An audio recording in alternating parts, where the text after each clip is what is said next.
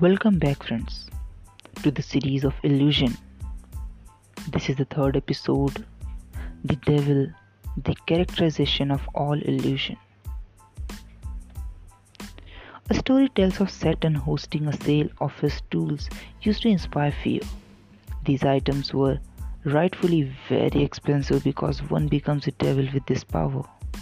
Envy, gossip, hate, and pride were amongst many tools offered to grant that power.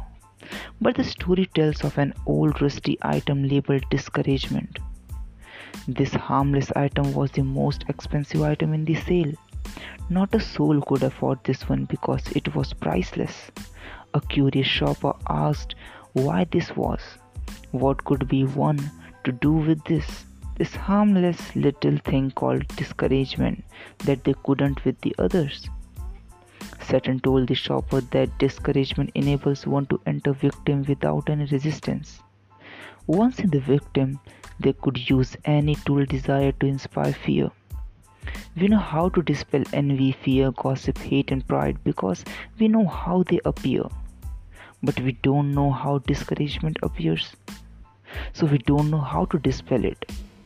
Since we don't know, we let the devil in freely and allow him to use any of his tools on us without alerting us. He admits that these tools enables the other to work so well that we believe the other tools are the problem. He hides through this one and in plain sight, making it his stealthiest tool to enact power, when he really causes all his destruction with this one tool called discouragement.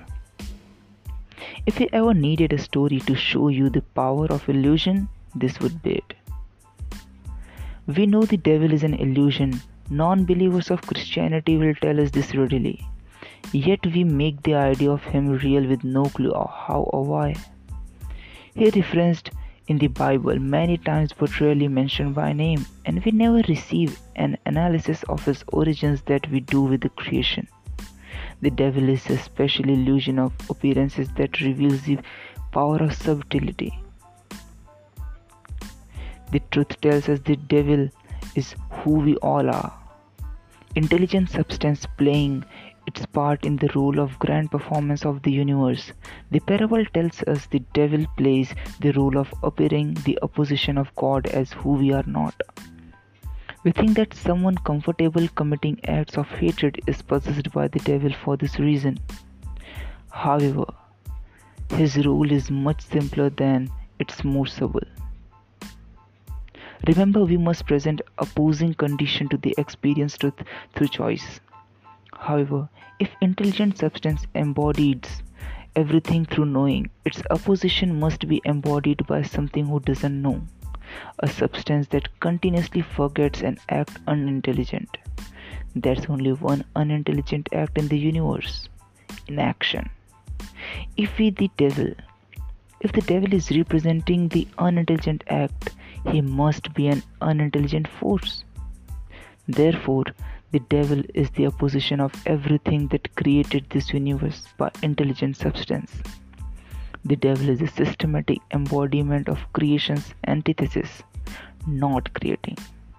This is the devil in plain sight: apathy, doubt, inactivity, not creating, not being. The devil is who we are not, the opposite of the energy and desire, the idea of nothingness. The idea is subtle because it's not visible to the eye. We can see energy, but only to their point. We can see love and fear because those demonstrations produce interparable images.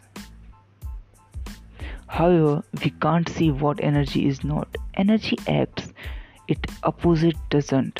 So I can't tell. I means your physical eye can't tell you what this is if you don't act. You won't see fear, only nothing, the literal embodiment of death. The mind doesn't know what nothing is because it doesn't appear to harm or help the mind. It just appears as it's nothing. The parable informs us that the devil knows we are trained to see fear. However, we are not trained to see inactivity. We can't. We can only see it after it turns into the manifestation of fear, makes us depressed, makes us hate someone, or makes us do unthinkable things to another. This is our sensory limit, and the devil takes advantage of this. We rely on our five senses to dispel him, only to realize our five senses can't see him, but our sixth sense can. Our third eye spots this. It knows this game and too well and never falls for it. But we do. We fall for it when we forget, when we ignore this impulse, when we stop creating, when we feel comfortable, and when we feel satisfied. Strangely, we consider comfort and satisfaction good things to experience, especially when we live through turbulent experiences. At the extremes of our turbulence, we make a choice: the blue pill or the red pill. Forget who we are or remember who we are. Live in the fear and illusion or live in love and truth. We choose to end the pain and comfort, but pain with the comfort is more important. We take the blue pill. When we choose to be satisfied in the presence of infinite creation, we forget who we are. In both situations, we choose fear without realizing it. We choose fear in our desire to stop creating, feeling, and doing. The devil inspires us to, when we are desired to experience an end, whether we fulfill all our desires and seek to stop while we are euphoric, or we suffer and seek to escape the pain. The latter may describe the drugs addict experience when they turn into a substance to numb themselves from the harsh world. But this drug addiction doesn't always come from a harsh world. Sometimes the world isn't harsh to the addict, but over time it becomes so. Sometimes it's too peaceful for them to be enjoyed and must be ruined to remember this joy. This experience is subtle for those who choose to quit creating while life is blessing them, and the system of doubt placed works to do that. The drugs that we succumb to aren't always in the form of alcohol, pharmaceutical, or recreational drugs.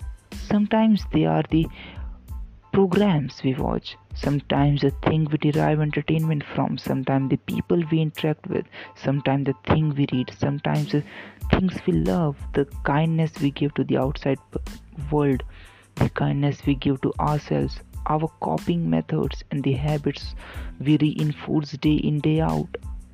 Nothing is safe from the addiction, not even us. The biblical reference of the devil taking any shape really hits the illusion of home. There's no experience free from potentially steering us into fear, because we can always choose to not act on desire. We can always choose to not act on infinite possibilities, seeking expressions by giving no productive action toward the fulfillment. This the power of choice, of choosing the blue or red pill. To experience the truth, but the devil isn't real. The only idea of him is through us.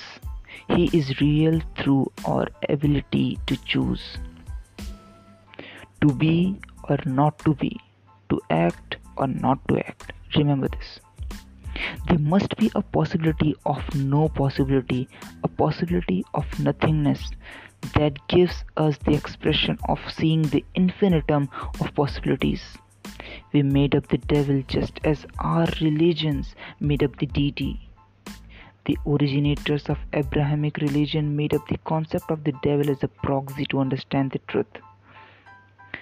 We all are playing our parts in the perfection of the universe, no matter if we are Mother Teresa or Hitler. The same goes for the devil. It's all a game, and the idea of the devil allows us to play it how we want to. This might shock you. We learn the dichotomous nature of the life in good or evil, love or fear, joy or anger, admiration or envy in the childhood. We learn that everything falls under one box or the other. For that reason, we believe everything is separate. Separation is the illusion, the grandest illusion of all them. It's the illusion that keeps the game hide and seek going on. Without it, we don't exist as we are. The big question for you is this: is this good or evil? Find out on your own. You definitely can. You just need to look into your sixth sense. Just to give you more time. Find those questions first. You will get your answer definitely, believe me. Because I did. I got my answer.